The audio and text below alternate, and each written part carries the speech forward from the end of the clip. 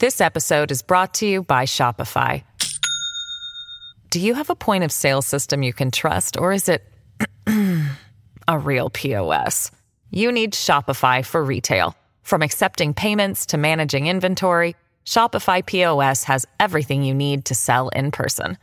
Go to shopify.com/system, all lowercase, to take your retail business to the next level today. That's shopify.com/system. Welcome to the Mike Smith Show podcast. This is your one-stop shop for all the latest happenings in BC. From breaking news and developing stories to giving the big headlines a closer look, the Mike Smith Show is here to keep you dialed in and up to date. Let's begin.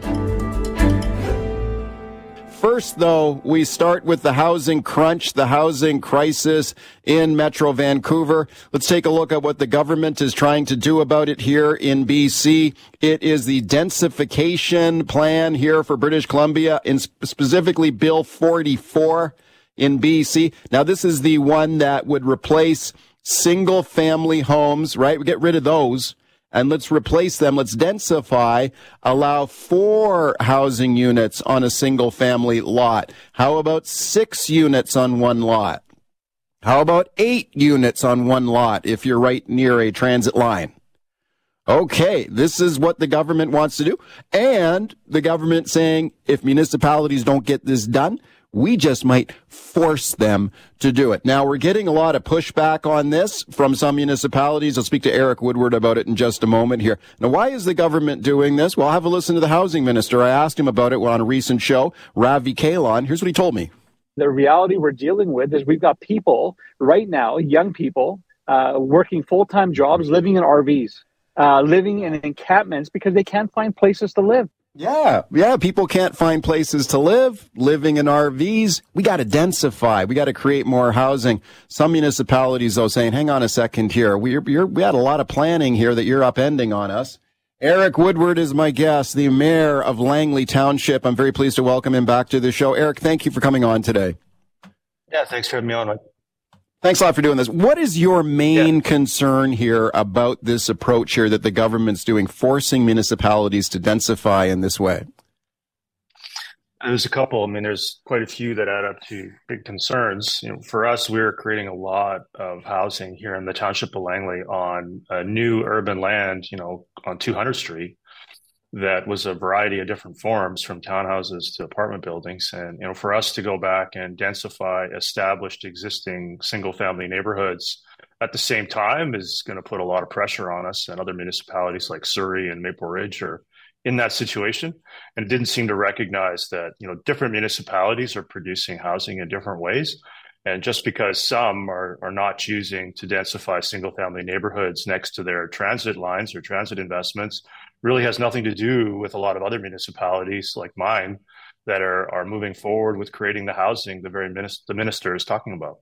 Right. So in some of these neighborhood plans that you have developed, how many people did you project would be living here in these new homes? And if this forced densification goes through, how much could the population density increase here that you had not planned on? Well, one thing that wasn't anticipated was some of us are still creating brand new neighborhoods.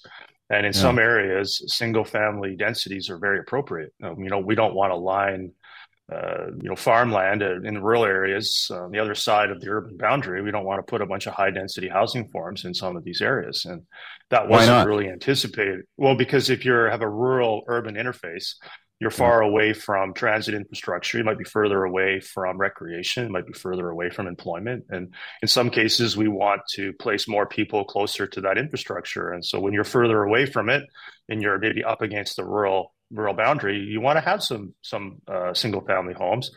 We are creating a lot of housing and by percentage creating very few single family neighborhoods anymore, but we still want to create some where it's appropriate. And that the ability to do that has been taken away from us. So, what has been missed is what about creating some new additional supply where it's appropriate?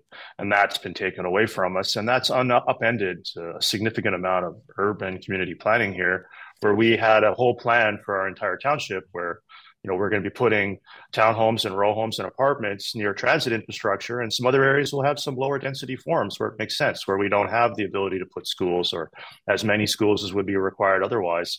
And a lot of these factors and nuances that go into the community planning process have been completely upended.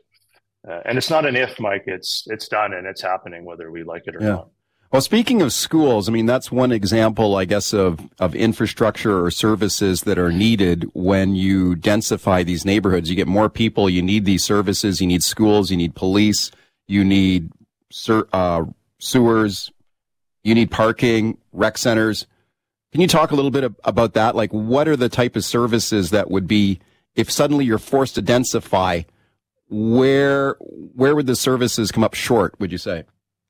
Yeah, so the way the community planning, the neighborhood planning process works for us is when we open up an area of, say, hundreds of acres for new housing, the very housing types that the minister wants, we project, the Township of Langley's planning staff will project the amount of people that would end up in this housing based on what you create, apartments or townhomes. And along with that, you'll project how many school spaces you need, how many park acreage you need, what the road widths need to be, how is the bike lanes going to work? And there's a lot of work that goes into it. And it starts with how many people are going to live there.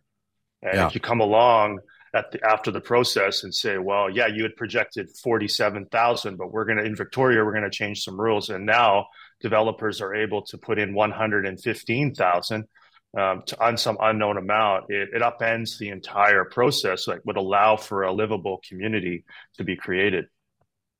Speaking to Eric Woodward, Mayor of Langley Township, how about parking? This is one that comes up a lot. Would this produce some sort of Carmageddon? Would there be enough parking? Is that a concern for you?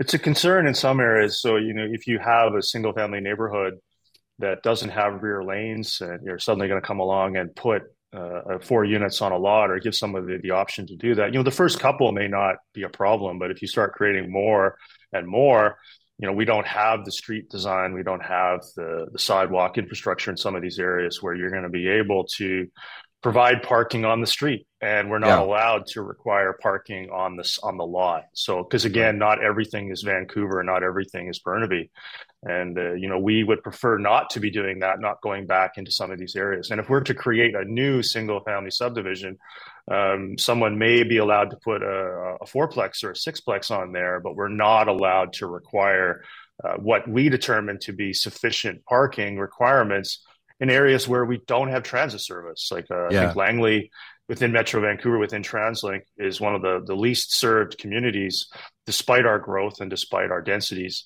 And, we're being asked to not be required to do parking when we simply don't have transit service that you see in Vancouver and Burnaby. So again, these nuances are not taken into account. Right. And when you take a look at, speaking of Vancouver, if you take a look at some Vancouver neighborhoods where they're already densifying along these lines, and we're already seeing parking wars, people fighting for on-street parking, people putting up signs or pylons to try and reserve parking spots for themselves, neighbors getting into spats over it. So I asked David Eby about this. Let me play a clip here for you, Eric, get your thoughts. So I asked the Premier, what about this parking issue? If you have all this forced densification in these neighborhoods, where are people going to park? Here's what he told me. He had a very interesting response, and then I'll get your thoughts. Let's listen. And we need to respond to this housing crisis proportionally. It's serious for families out there. And I know sometimes it's a pain to look for parking for a little bit longer, but to compare that to the strain and stress of families and individuals who just can't find a place to live, I think we need to just refocus. Okay, we need to refocus, and he says, it might be a pain to find a parking spot, but that's nothing compared to the pain we're going through here in this housing crisis. What do you think of that argument? Well, I think there's some merit to it. I respect the Premier a lot. I respect the Minister of Housing a lot in their underlying desire to see more housing that more people can afford. I don't think anybody's arguing with that. And maybe it's frustrating to hear about parking requirements or holding up housing units if you're the Premier and you want to help people. The challenge on our side is we're the ones on the ground that have to build a livable community. So it's not just about parking. It's about, is there sufficient park space? Are we going to have a rec center that's large enough? Are we going to have schools where hopefully, not every child in our community, not every student in our community is in a portable? And so, this is, I think it's not just about parking, but the parking is symbolic of the process that's involved to ensure that we have a livable community for the projected number of residents. And I think they've made a very loud and clear, Mike, that that's a process that perhaps they don't value as much as some other municipalities do. And so if the province doesn't value a longer, in-depth community planning process, I've heard that message loud and clear. We're starting to talk about how can we innovate and get community planning done more quickly and have it be more flexible in case Victoria does this to us again. And, if they're going to come down into the community planning level and start dictating because they're frustrated with the lack of results, I think that that's a fair motivation, but there's no lack of results in the township of Langley. There's no lack of results in the city of Surrey. And so I think we wish, we had seen some differentiation between different municipalities, those of us that are willing to grow and are doing it right, and those of us that maybe aren't. We're talking about BC's density plan here. Could the provincial government force municipalities to densify these neighborhoods? Eric Woodward is my guest. Let's go right to your phone calls here. Rick in Delta. Hi, Rick. Go ahead. Yeah, this is, I'm quite concerned about this on the one hand, and it's tempered on the other, and that is we'll see this, if it happens, very slowly because it's going to be such an expensive process to subdivide. I mean, are they going to subdivide or are you going to strata title these 4 properties? The other thing that I'm concerned about is, what you're going to have is investors. So a guy buys a lot next door to me, builds 4 smaller houses on it. Yeah. He's not going to live in it. He's going to rent them out. Now I've got 4 tenants next door. What are the odds one's not going to be Mr. Wonderful? The other thing is, and I'm sitting in front of my computer, they're talking about a housing crisis. Yeah. There's an affordability crisis. That's all it is. There's a ton of stuff. I'm looking at they want to build a high-rise here.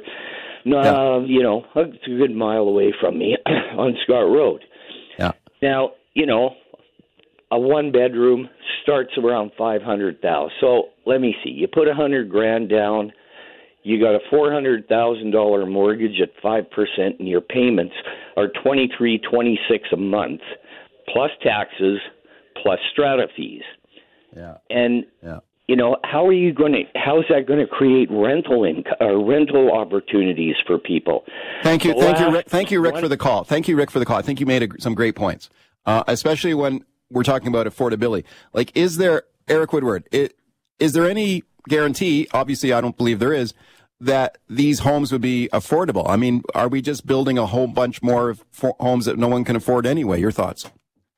Yeah, well, I think there's a great distinction there. It's pretty clear additional supply of housing doesn't necessarily lead to greater affordability. And there's a lot of evidence to support that. There's a lot of people out there that continue to try to outline and explain that. And I'm hopeful that the current government has a plan to create some additional housing, maybe partnering with municipalities that would be deemed affordable at the beginning, more than what we're seeing right now. Just because you increase supply, it's important when 70,000 people are coming to Metro Vancouver this year because of immigration and net migration within Canada. So if you're gonna have this number of people coming to Metro Vancouver, you have to keep creating as much housing as you can, but doesn't necessarily mean it's going to be any more affordable. Al in Surrey. Hi, Al. Go ahead. No one wants to address the problem. We've got a gutless premier that won't tell the prime minister to do the proper immigration with the proper people coming in. That's number one. Number two, I'm in a single-family development in a rancher, and I don't want a sixplex or fourplex next door to me. It is Surrey. We bought the lot based on what we were told in the beginning. Our premier of the province is a dictator, and I hate to say it, but I guess it's almost a communist, where he doesn't believe people should own houses where they want and build them how they want. Okay, Al. Thank you for that. Well, he has spoken up about immigration. The provincial government has alerted the feds about the unsustainable immigration numbers and whether we can absorb this many people this quickly. So he has raised that. Eric, your thought. We got 30 seconds here. Go ahead. You can sum up here. Yeah, no, I think it's great. I really appreciate the opportunity to continue to talk about this. There's so many aspects of this. What do you want? What do you want the province to do? You want them to back right off this bill? Well, the bill's done, so I don't think that that's an option. So what we're going to do here is we're working on a plan to comply with the legislation as quickly as possible, make the best of it that we can with the uniqueness of the township of Langley, and carry on with our plan. We ran on a new plan for our growth, and we're going to keep going. And thanks for coming on and make the best of it we can. Yeah, thank you. This episode is brought to you by Shopify. Do you have a point of sale system you can trust, or is it a real POS? You need Shopify for retail. From accepting payments to managing inventory, Shopify POS has everything you need to sell in person. Go to shopify.com/system, all lowercase, to take your retail business to the next level today. That's shopify.com/system. At Evernorth Health Services, we believe costs shouldn't get in the way of life-changing care, and we're doing everything in our power to make it possible. Behavioral health solutions that also keep your projections at their best? It's possible. Pharmacy benefits that benefit your bottom line? It's possible. Complex specialty care that cares about your ROI? It's possible. Because we're already doing it. All while saving businesses billions. That's Wonder made possible. Learn more at evernorth.com/wonder. All right, let's talk about the political battle for power here in British Columbia. This is an election year here now in BC. October 19th is election day in the province. This campaign has already begun here. And be assured, everything that this NDP government does right now, Premier David Eby, just be aware, they have the eye fixed on retaining power in this election. Everything the government does, you should frame that in your mind. Everything these opposition parties do and say right now, same thing. This isn't about fighting for power in this province. This election campaign, voting day is not until the fall, but this campaign has basically already started. Now, you take a look at these opinion polls here. The NDP way ahead here. David Eby and the NDP, that big lead here. His opposition is divided and fractured now.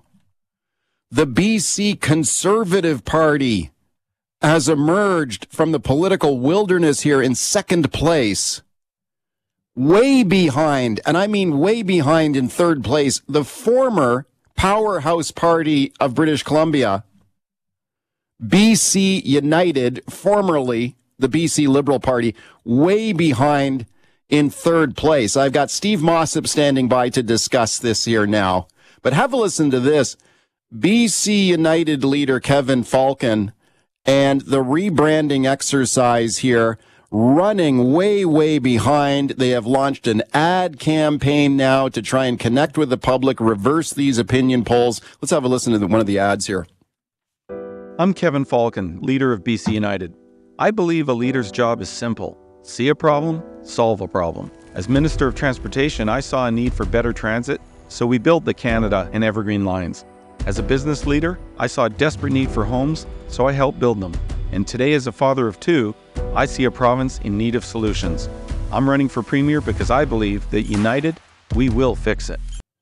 All right, that's the ad campaign. You'll probably hear a lot of this here in the next few days. Let's take a look at some of the latest opinion polls from the Leger Polling Company here. Yeah, BC NDP with a big lead here. In one recent poll, 42%. BC Conservative, 25%. So a big lead for the NDP. This BC United Party way, way down, way behind. They are at 19% in this poll. Some other recent polls showing the gap widening even more. Let's discuss now with my guest, Steve Mossop, Executive Vice President of the Leger Polling Company. Hey, Steve, thanks for coming on today.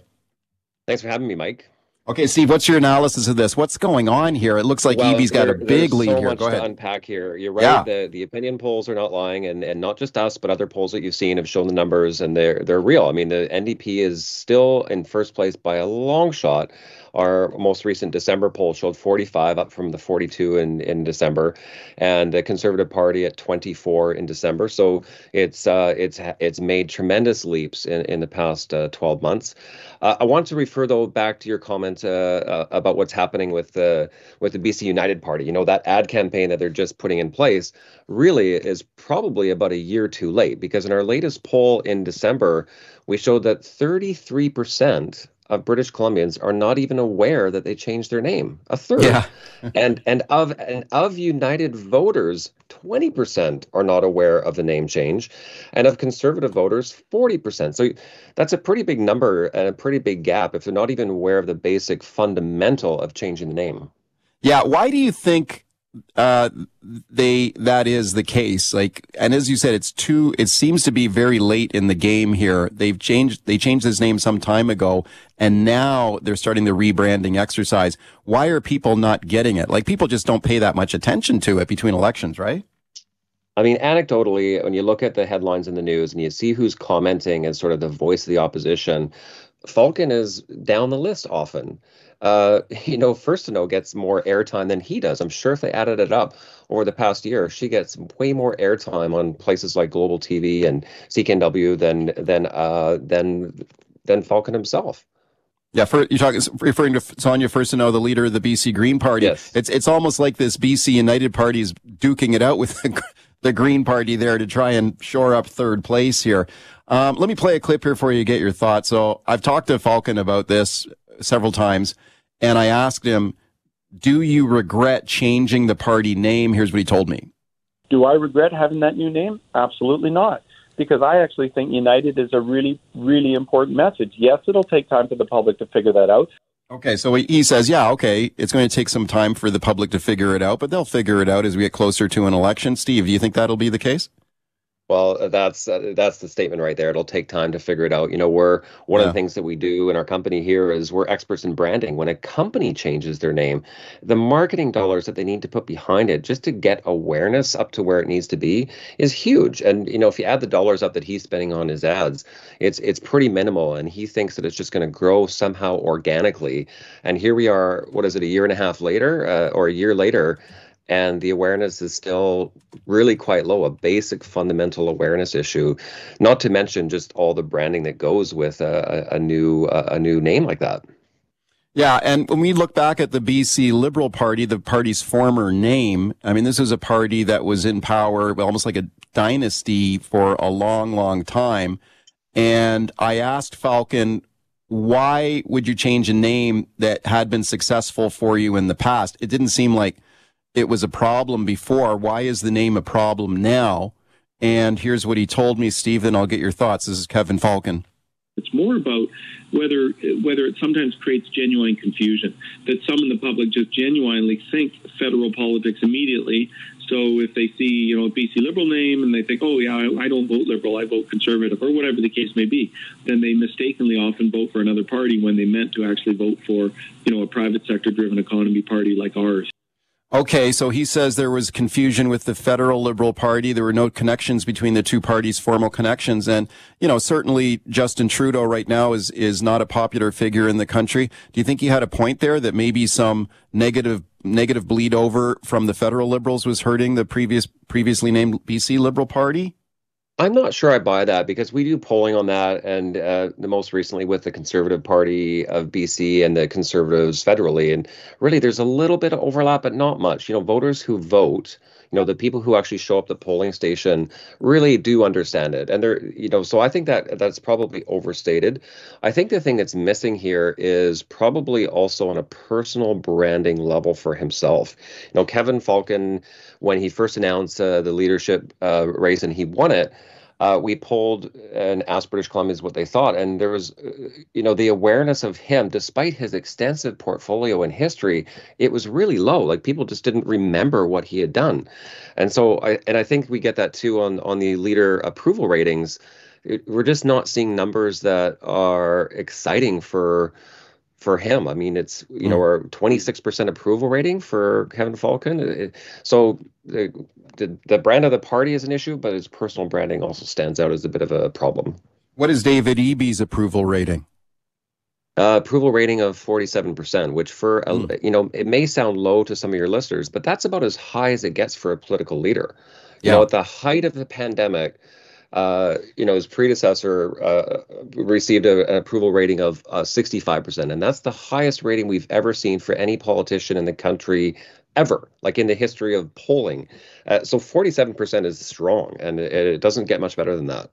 Yeah, when people hear that number, you think, oh, only 47%. You might think, oh, that's not a great rating. That is actually a really good rating for a politician. Yeah. So, and he's opened up a large gap. The interesting thing I find on that is when you drill down on some of the other issues pollings that you guys do and other companies do, whether it's management of the healthcare system, the housing crisis we got here, the overdose death crisis in the province. I mean, we got a lot of problems here in BC, and many people will give low grades to the government's management, a lot of these files. It does not seem to be hurting Eby, though, when it comes to his personal appeal to voters and the voting intentions of the public, right? Why is that? No, because the issues that are in the province, start with housing prices, affordability is number one. We got inflation and interest rates, then healthcare is a solid number three. He actually polls pretty well on those numbers, maybe with the exception of housing prices. He polls pretty well on healthcare, the environment, and crime and public safety, whereas the United Party really it changes to mostly economic focus, and this is traditional sort of centrist or right-wing voters tend to focus on economy deficits, and that's they're not seen as standing out in that category. Speaking of Steve Mossop from the Leger Polling Company. All right, let's talk about this BC Conservative Party here for a minute, Steve, because this is the other big story here, how this party has come out of the political wilderness here in a pretty solid second spot in every poll that we see now. And this is a party that has been around forever in British Columbia, but it always been on the fringes here for a long, long time. Suddenly, it's in second place. Let's listen to John Rustad here, the leader of the BC Conservatives. Kevin Falcon booted him out of his party, so he went over and took over the BC Conservative Party, and he's doing a lot of damage with it, too. Let's have a listen to Rustad here. He's talking to me on an earlier show. Let's listen. What David Eby and the BC NDP are worried about is that we're challenging them for government. I don't think that an early election is out of the question, because I think he is worried that if he waits too long, we will be forming government after the next election in 2024. Okay, well, every party says that they're surging and they're going to form government, but what's going on here, Steve? Like, why is this party surge the way it has, do you think? I think more than just the party itself, it's a movement to the right that we're seeing in Canada. You've seen our polls, tolerance levels towards immigration, towards deficits. The tide has really started to shift, and we just released a poll yesterday that showed that the Conservatives in Canada, Party of Canada, and Poilievre's crew have increased their lead to now 40%. So it's gone up like 3 or 4 points since our last poll, and the Liberals continue to plummet federally. So I think there is a spin-off that the policies that the BC United Party stand for are something that people are gravitating to at a federal level, and they're kind of riding the wave of their policy followers versus maybe Rustad himself or the party itself. Yeah, is there some positive bleed-over effect from Poilievre surge federally, too? Like that name, just the Conservative Party name or brand, is on a roll in Canada. And is that just sort of a natural kind of the provincial party here is just going along in the wake here and getting some benefit from that? It really is. And when we break down the federal numbers in British Columbia, the Conservatives are in the lead by a long shot. It's even higher than the 40%. I don't have the number right in front of me, but they are benefiting from that tide, if you will. And the name itself, Rustad doesn't have a huge approval rating. And in fact, it's kind of neutral. And it's not massively increasing. So they're really riding that wave of voter sentiment that is the policies of the right are becoming more appealing to voters. Yeah. Now, if things stay the way they are here, when you take a look at these polling numbers, NDP with a big lead, the opposition splintered and divided here, this BC United Party going down, this adds up to what, Steve? Like a huge majority for the NDP if these voting intentions hold until election day? It seems so. You know what happens, yeah. and you've seen this story before many times in politics, that what's happening here is the right vote is split. We've got, yes, the Conservatives are rising, but the United Party still has a fairly, sizable number of voters behind them. And when it comes to election day, you see riding by riding that it could mean a landslide victory for the NDP if things hold up. Now, anything can happen, Yes. but typically in these numbers, when you have a segment like that where it's divided, you can have an exceptional landslide happen if the numbers keep going the way they are. Steve, thanks for coming on today. I appreciate it. Thank you, Mike. This episode is brought to you by La Quinta by Wyndham. Your work can take you all over the place, like Texas. You've never been, but it's going to be great because you're staying at La Quinta by Wyndham. Their free Bright Side breakfast will give you energy for the day ahead. And after, you can unwind using their free high-speed Wi-Fi. Tonight, La Quinta. Tomorrow, you shine. Book your stay today at lq.com. Let's talk now about the right to repair movement. I find this a super interesting topic, and I think it's one that just about everybody can relate to, because you've heard the old saying, they don't make them like they used to. And it's so true with so many products, especially household appliances. How many of us have bought a dishwasher, a refrigerator, a washer dryer, or maybe even a smaller appliance like an electric kettle, which I've cycled through a bunch recently, and they just break down. You got to replace them. This just seems to be happening more and more. And it can be difficult to repair this stuff if you want to try and fix it yourself, or maybe hire an independent technician to fix it for you. If you can't access the parts, you can't take the thing apart.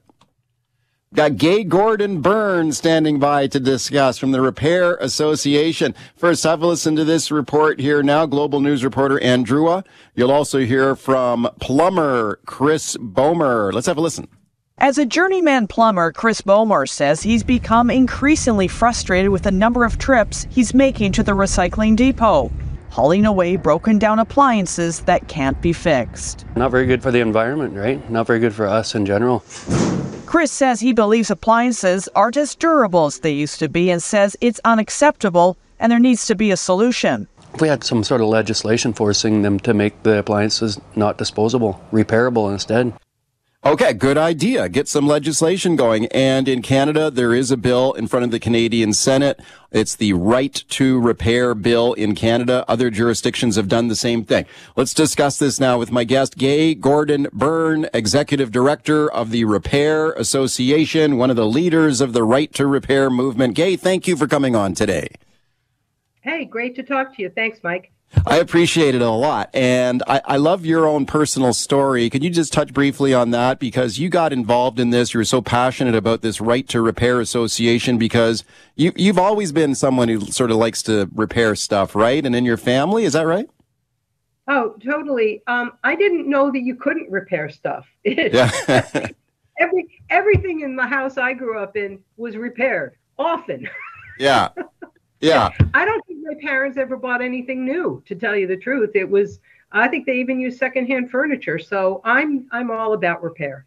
Right. So you grew up in a family, I guess people were pretty handy. They were able to fix stuff. Not everybody can fix stuff, but it shouldn't be that hard, right? No, it really isn't that hard. Most of the products that we used to buy came with instructions.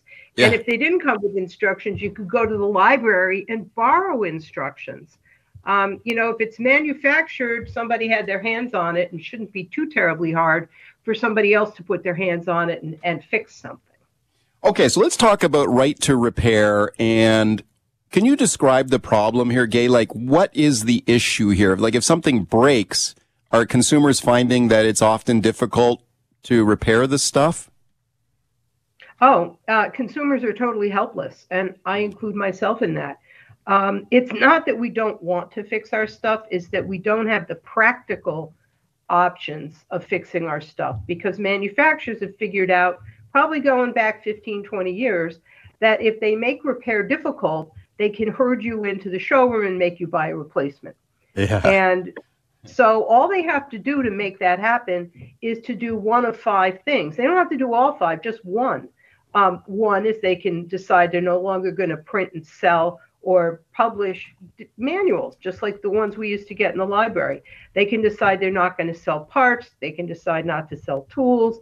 They can decide not to let you download the firmware the software that's already on whatever the product is so that you can use it. And then they can make life difficult entirely by hiding it all behind a paywall. Yeah. And we're kind of in a bad spot. Yeah, for sure. And a lot of people may be familiar with this term planned obsolescence. It almost seems like these products are almost designed to fail, like the manufacturer wants them to break, so you buy a new one. Do you think that's what's going on? Is it that deliberate a strategy? I'll be kind and say that's not always deliberate. Some people, I think it's quite deliberate, but the incentive for the manufacturers to sell more. So they don't have an incentive to make their products easier to fix or less expensive to fix because it interferes with they want to sell more. Consumers want to buy less and manufacturers want to sell more. So there's a real conflict there. And that's what the legislation is intended to do, is to make sure that the conflict heads over in our direction so that we have the opportunity. What was it like in the past, in the old days, like when you could fix your stuff? Like, it seems to me that appliances, older appliances just seem to last longer. I mean, probably everyone has got a story. I know our family does, of an older stove or a refrigerator that just kept going and going and going and lasted forever. We've got a clothes dryer in our laundry room that's got to be at least 30 years old or more, and it's still working great. But it just seems like the newer stuff just doesn't last like the old stuff used to. Is that fair to say? Oh, it's totally true. And even the home appliance manufacturing industry will say they don't make them like they used to. It's a twofold problem. One is that if you put electronics in something that never had electronics before, you're now really dealing with the failure profile of a computer and not of a dryer or a refrigerator. So you can build a dryer or a refrigerator that's basically built like a brick. It has very little technology. There's very little that can break. They'll use metal parts instead of plastic. And that's why the modern stuff is so delicate by comparison. It's made with a bunch of electronics that are glued together.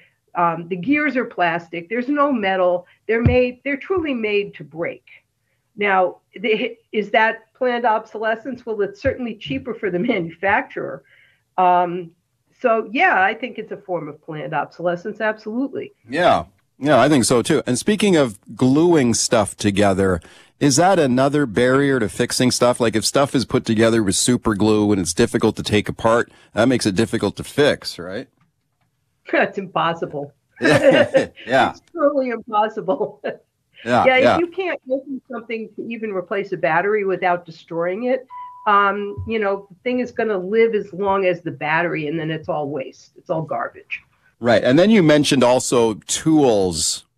And could there be, and I've heard this from people on this issue in the past, that sometimes you'll get equipment or appliances that even if you want to fix it, you have to have a special tool in order to fix something, right?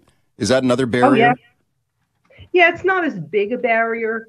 There's companies that are making like physical screwdriver tips that can just about pry anything open. But there's really no good reason for that. They might as well just give you if it's that weird and that special, they could do what IKEA does, and it shows up with a little, you buy the bookshelf and it comes with a screwdriver bit. What's so difficult about that? Yeah. It's the glue. It's really the glue that's the problem. Speaking to Gay Gordon Byrne, Executive Director of the Repair Association. She's one of the leaders of the Right to Repair movement. And I guess in some ways, if you think about YouTube, I know lots of people who can go on YouTube and watch repair videos. That's kind of revolutionized repair. I even actually fixed something, a really old stove that had an element break in it. And I went on YouTube and I was able to follow along in a YouTube video and actually replace a broken element in a very, very old stove. Now, this was a super simple stove, Gay. So if it was a newer model, I doubt I could have fixed it. But the older one seemed to be more fixable. But would you say, like, the dawn of YouTube, has that created more opportunities for people to fix stuff, even if they don't have a repair manual? I love YouTube. Before I get my hands dirty in anything, I always look at YouTube to see what I might be up against. But the things that once you see how it's done, you still have some hurdles. You've got to be able to buy that spare part. Now, the old ones, that's not so hard. But if it's got electronics in it and the manufacturer says, I ran out of that part, well, you're kind of unable to fix your stove. Yeah. Even if you saw it was the simplest thing in the world and you wanted to do it yourself. You've got to be able to get that part. And then you find the hurdle that we call parts pairing, which is that you get the part, you put it in, and the part says, I'm not, this part isn't recognized by the main board. And the solution for that is you now have to call the technician from the manufacturer to come in and wave his magic wand and say, okay, now it can talk to you. Yeah. It's just this absurdities. I have a friend that replaced a thermostat in a reasonably late model refrigerator, and he couldn't turn it on because the part needed this blessing. Yes. Oh man, they've really got this. They've really got this figured out. Oh God, yes. So the right to repair movement here. So we have this bill, Gay, in the Canadian Senate here that would bring in a right to repair law in Canada if it goes through, Bill C-244. And how do these things typically work? Like, it would require the manufacturers to make parts and repair manuals available. Is that how it works? Yeah, the way we've done it in the U.S., and I haven't read S-244, so I'm not sure it's identical. But what we've been able to do here is to require that manufacturers sell the same parts and tools and manuals. Well, actually, manuals should be free, but that they've already built, that are only being offered to their authorized repair providers. So it's really more of a competition approach, so that somebody that's not an authorized provider, including you as the owner, can get the same information. So there's no secrets. This isn't anything that's not already out in the wild. It's out there. It's just being provided only on a very limited basis. And how many, this is a final question for you, Gay, have a lot of countries and states and other jurisdictions adopted these type of laws? Like, is this catching on? Oh, definitely catching on. Actually, in some cases, the EU is a bit ahead of us. You probably know that from the home appliance questions that you're asking. They have a regulation in the EU that says appliance manufacturers have to make stuff that's serviceable with, I think they call them commonly available tools, and can't be held together with adhesives. So there's progress in all sorts of places. Yeah, I think you're doing great work on this file. Thank you for coming on to talk about it today. Oh, my pleasure. Anytime. Thanks for listening to the Mike Smith Show podcast. Can't wait for the latest episode to drop? Tune into the show live from 9 to noon on 980 CKNW. Want to reach out to me personally with a question or comment? Send me an email, mike@cknw.com. Thanks again for listening.